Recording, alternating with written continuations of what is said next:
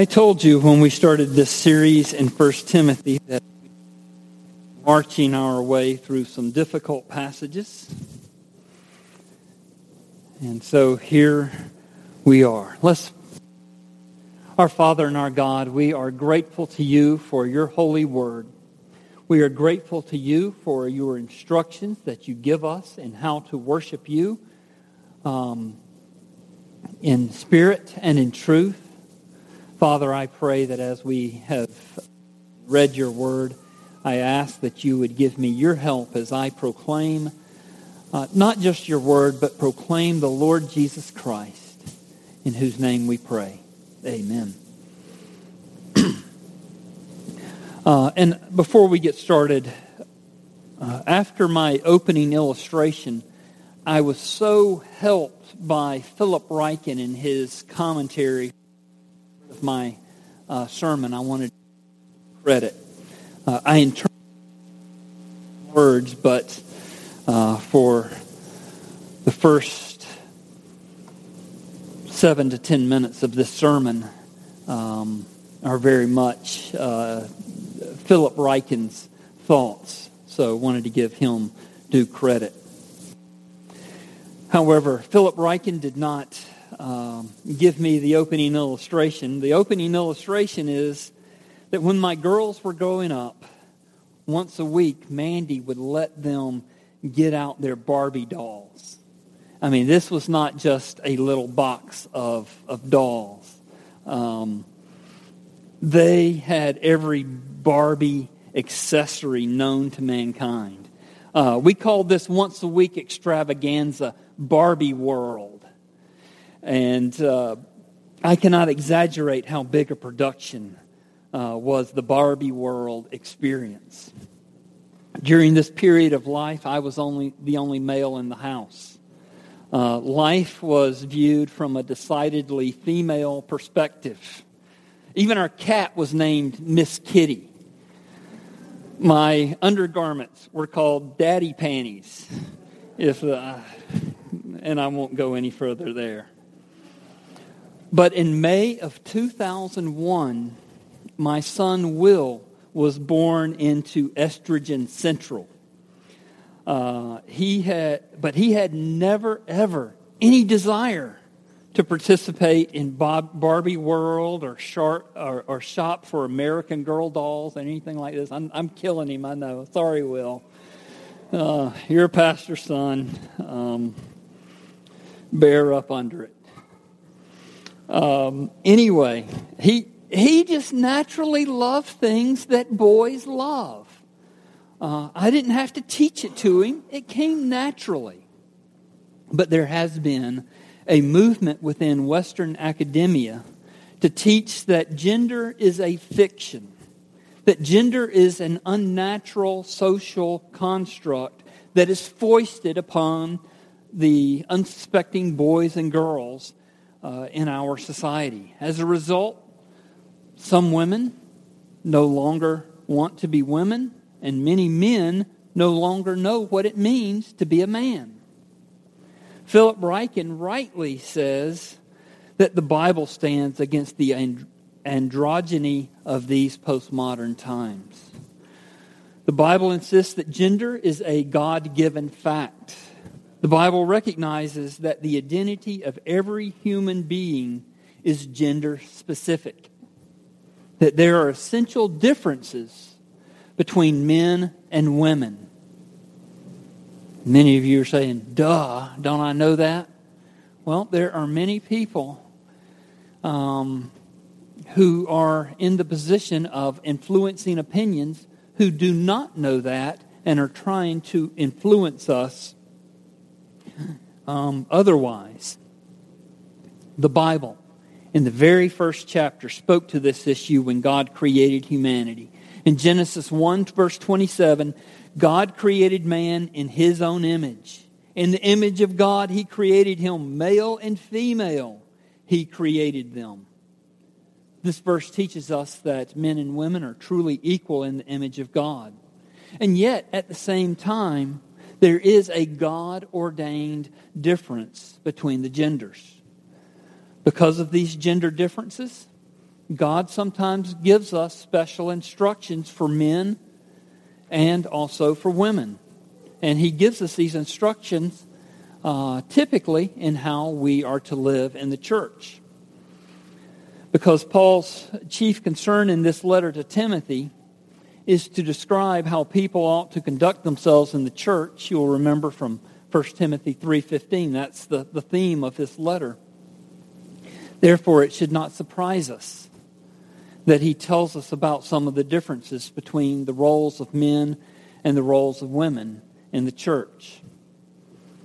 I think where many struggle with the differences between the roles of women and men in the church is that they think of the church as a business corporation or a social networking group.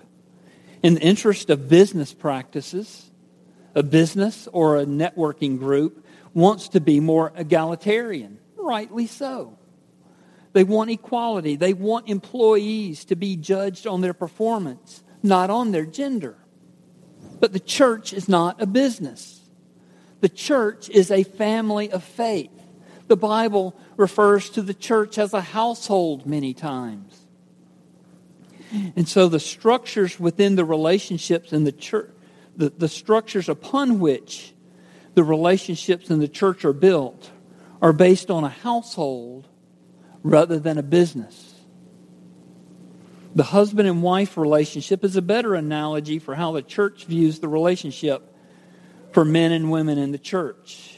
And I recognize this is a very imperfect analogy that you could take easily too far. So please don't read into this analogy anything more than what I'm trying to say.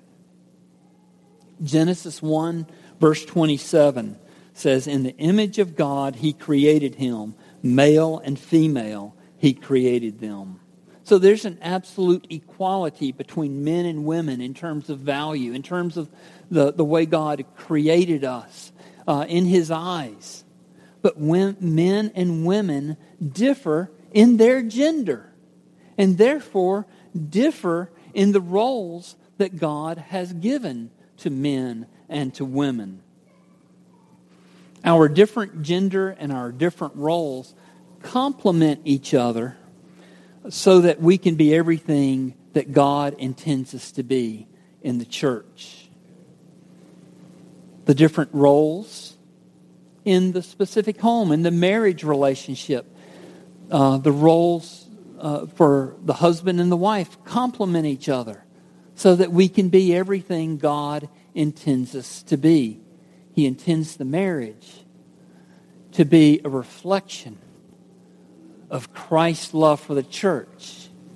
He intends for us in the way that we conduct ourselves, in the way that we, the different genders complement each other in the church, helps us to reflect the glory of Christ here in our society. Over the next 2 weeks, we're going to look more closely at the roles for men and women in the church. Sorry, I've had a little tickle in my throat the last couple of days. But this week, we specifically are going to look at the differences Paul outlines in regard to worship. So it's important for us to understand that Paul is not trying to give an exhaustive list for how men and women are to conduct themselves in worship here in chapter 2. Rather, what he's doing is he is addressing very specific issues in the Ephesian church. Apparently, men in the church were more given to anger and quarreling than to praying. Instead of taking their issues to God, they were taking their issues out on each other. So you see in verse 8, Paul says, "I desire then that in every place men should pray, lifting holy hands without anger or quarreling."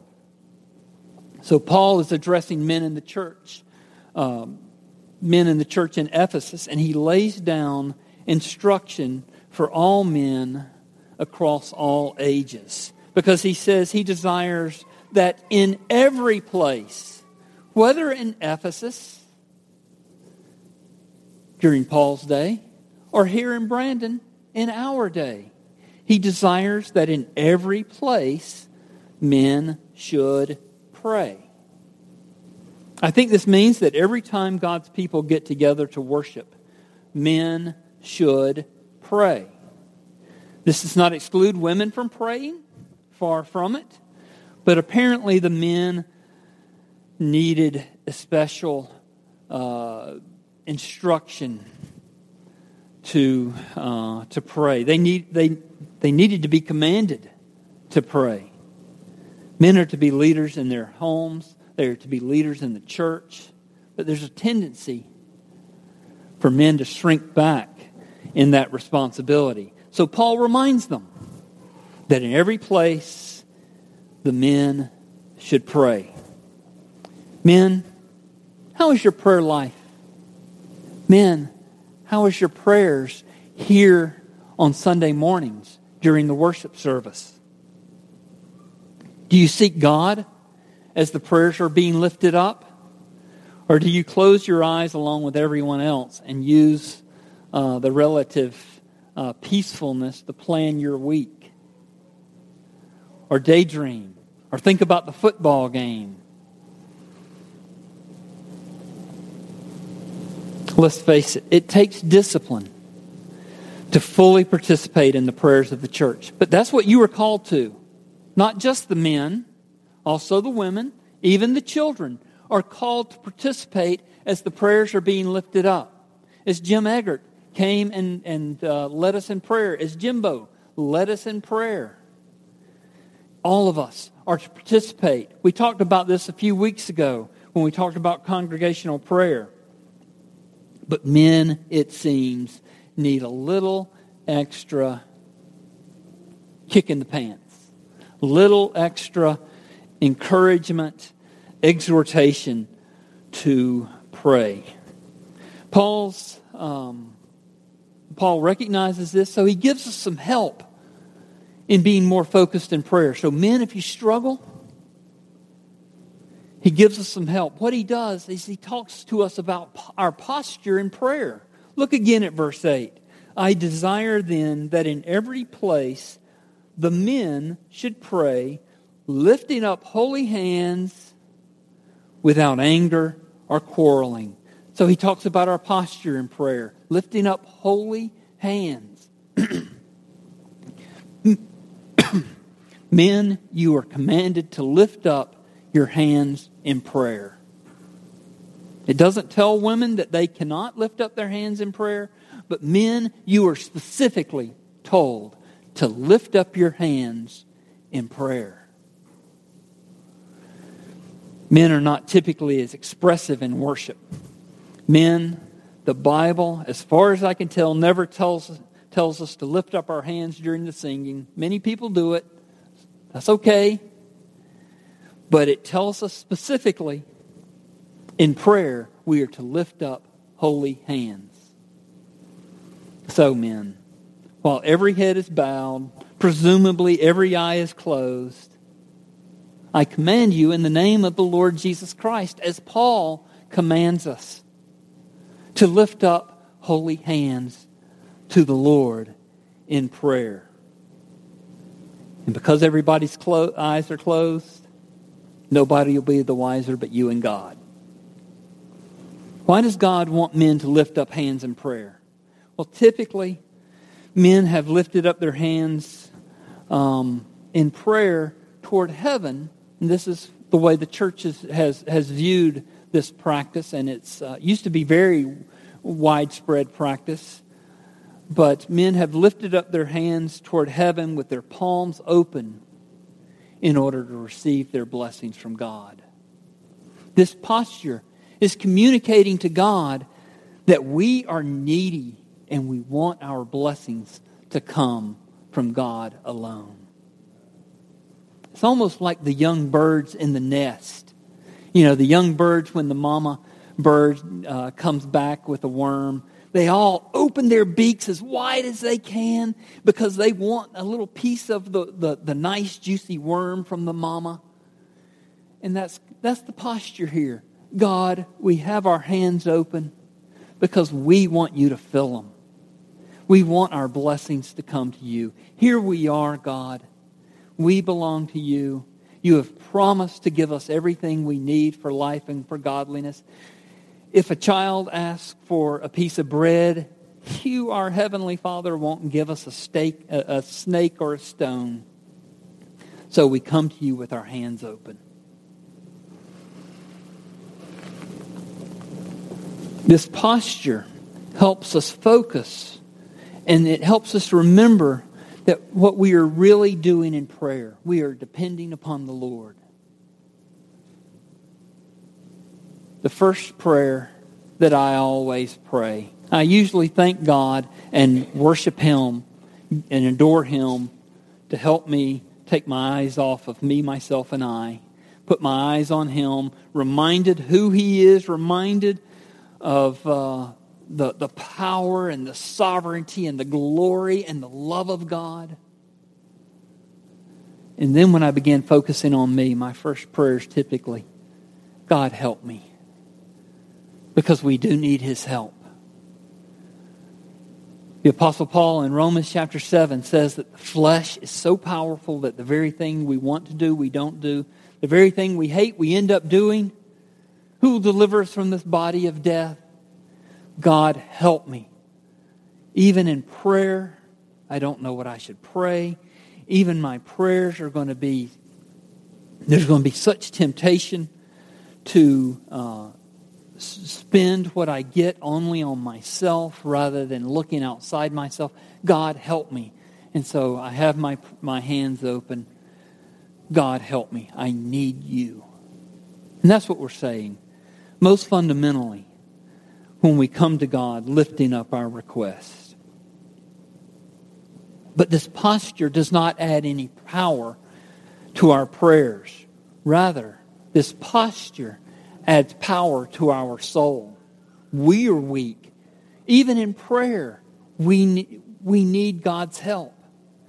Even in praying to the King of Heaven, our minds are so easily led astray. And so if a posture of lifting up our hands and opening them in God's presence helps remind us what we are really doing in prayer, it helps us.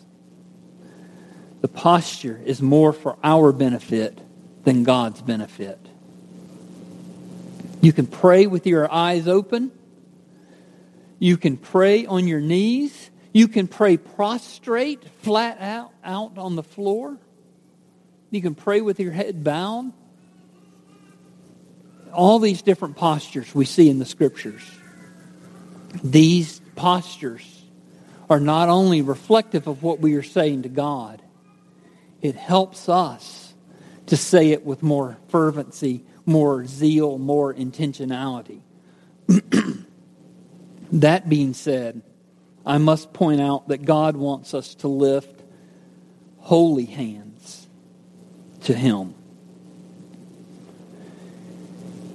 I desire then that in every place the men should pray, lifting holy hands without anger and quarreling. Psalm 66 verse 18 says, if I had cherished iniquity in my heart, the Lord would not have listened to my petitions. If the men in the church were always arguing and quarreling, then no amount of posturing would help their prayers be answered. Wrong attitudes towards others, unrepented of sins in your life, those things really do hinder your prayers.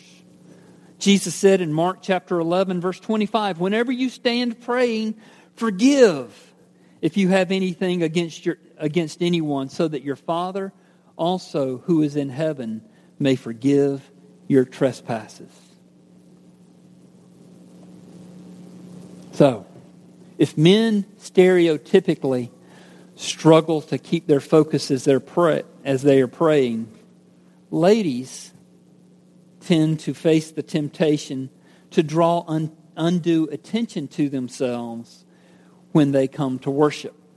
Therefore, Paul turns his attention to the women in the church in Ephesus in verses 9 and 10. He says, likewise, also that women should adorn themselves in respectable apparel, with modesty and self-control, not with braided hair or gold or pearls or costly attire, but with what is proper for women who profess godliness, with good works.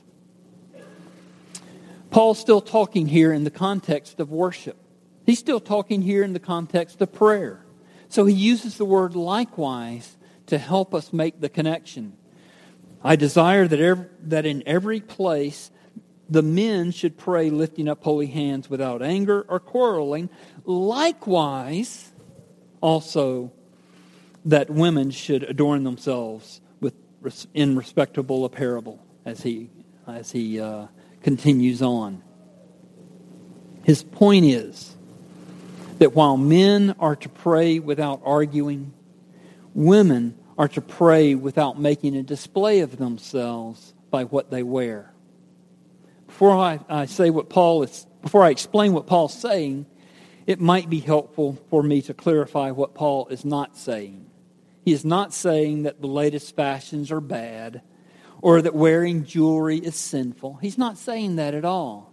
Rather, the situation in Corinth, as it was in many of the large city churches in Paul's day, was that there was in the church a gathering of very many wealthy ladies in the church. They were from the heads of society. Paul even mentions in Philippians that a lady from Caesar's own household was coming to the church in Rome.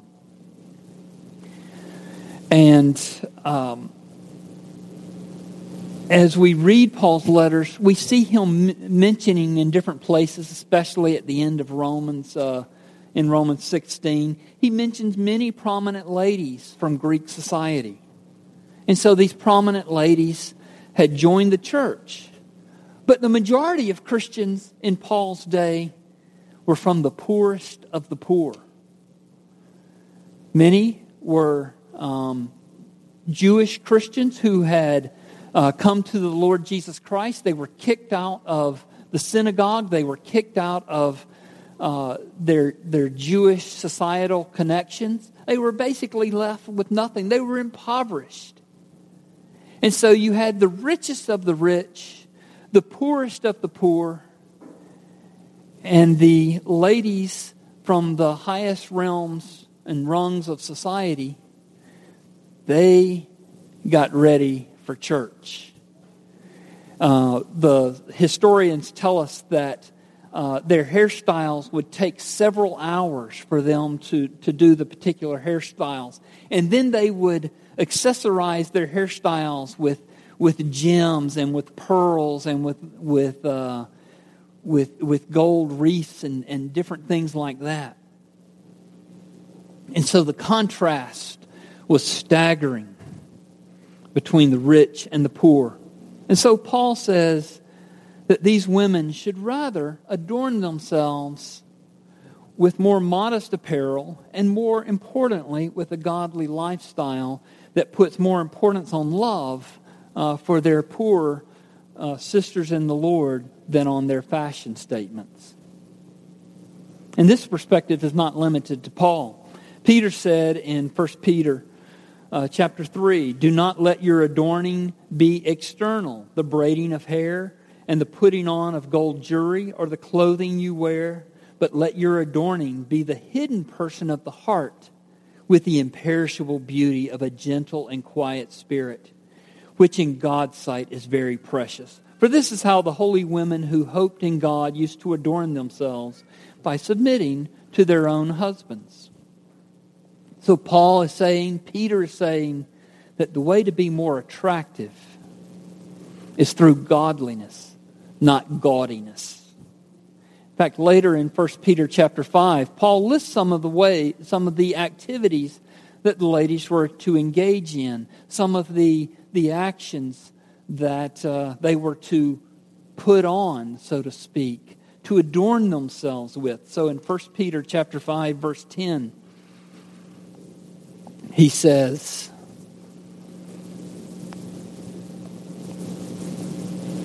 Having a reputation for good works, if she has brought up children, has shown hospitality, has washed the feet of the saints, has cared for the afflicted, and has devoted herself to every good work. He's saying, this is the way to adorn yourselves. This is the way to make yourselves beautiful in the eyes of the Lord. Young men, these are the kinds of traits you should look for in a lady. The man who discipled me used to say, don't marry a Christian woman, marry a godly woman. And I found one and I married her. When I was in Uganda, there was I woke up one morning and there was all kinds of commotion outside my window. We were in an Episcopalian or Anglican actually guest house, and there were no glass panes in the window. And so this commotion outside my window was quite loud. And what had happened was a large gathering, 15, 20 women had gathered, and they were crying and wailing and probably throwing dust in the air. It was quite a commotion for about 10 minutes. And then they stopped, and then they started singing hymns for about 10 minutes. And then they got up and left. I'm laying in my bed going, Lord, what's going on here? And then another gathering of ladies came and gathered in that spot and cried and wailed and then sang hymns. The contrast was so stunning.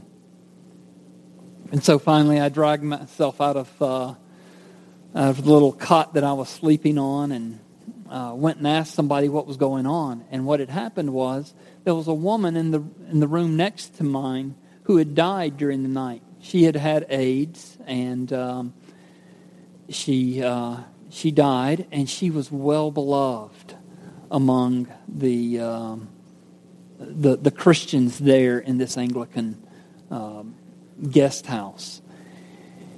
Prior to coming to know the Lord, she lived a fairly immoral lifestyle, and she was so proud of her Western style hairstyle. She called it her glory.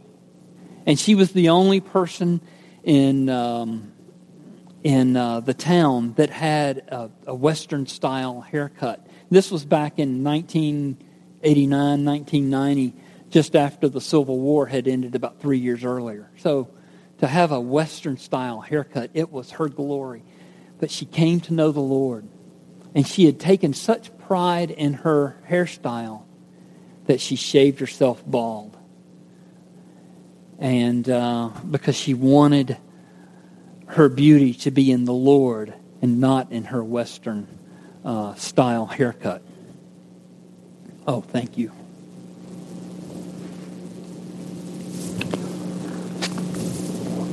I've always resisted having water up in the pulpit because I'm thinking, I've watched pastors sitting up in front of everybody, drinking a big swig of water, or y'all might be thirsty. So, I thank you, Joe. I needed that. And thank you, Hillary, for noticing. She does love me in spite of what she says.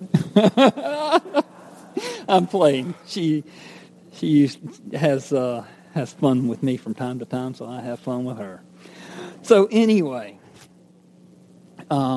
she died, and all the Christians in the town of Mambali, all the Christian ladies were coming to mourn her death, but then remembering that their hope was in the Lord, and so they concluded their mourning with singing of hymns. Men, if you struggle to be focused in prayer, ladies, if you have that temptation to dress in such a way to draw attention to yourself rather than putting the attention on the Lord and putting your attention on your brothers or your sisters in the Lord, I want to urge you, look to the Lord Jesus Christ. He is the one who is truly beautiful. He is the one upon whom our focus and attention should be on. He is the one who helps us in prayer. He is the one who helps us in every aspect of our lives. Look to Him. Keep your gaze upon Him. He is what is important. Everything else fades into the distance. He is our Savior. Let's pray together. Almighty and ever-living God, we thank You for Your great love for us in Jesus. We thank You that He is the light of the world. We thank You that any light that we have in ourselves is only a reflection of His righteousness that He has given to us. We thank You that any light that we have in ourselves is empowered by Your Holy Spirit who has made our hearts His home. God, I ask that You would help us as Your people to be focused in prayer, to lift up our hands in prayer, knowing that You are so willing and able and ready to bless us. Lord, help us not to draw attention to ourselves, but to put all our attention on our Lord Jesus Christ. He's worthy to receive it. We ask in His name, amen.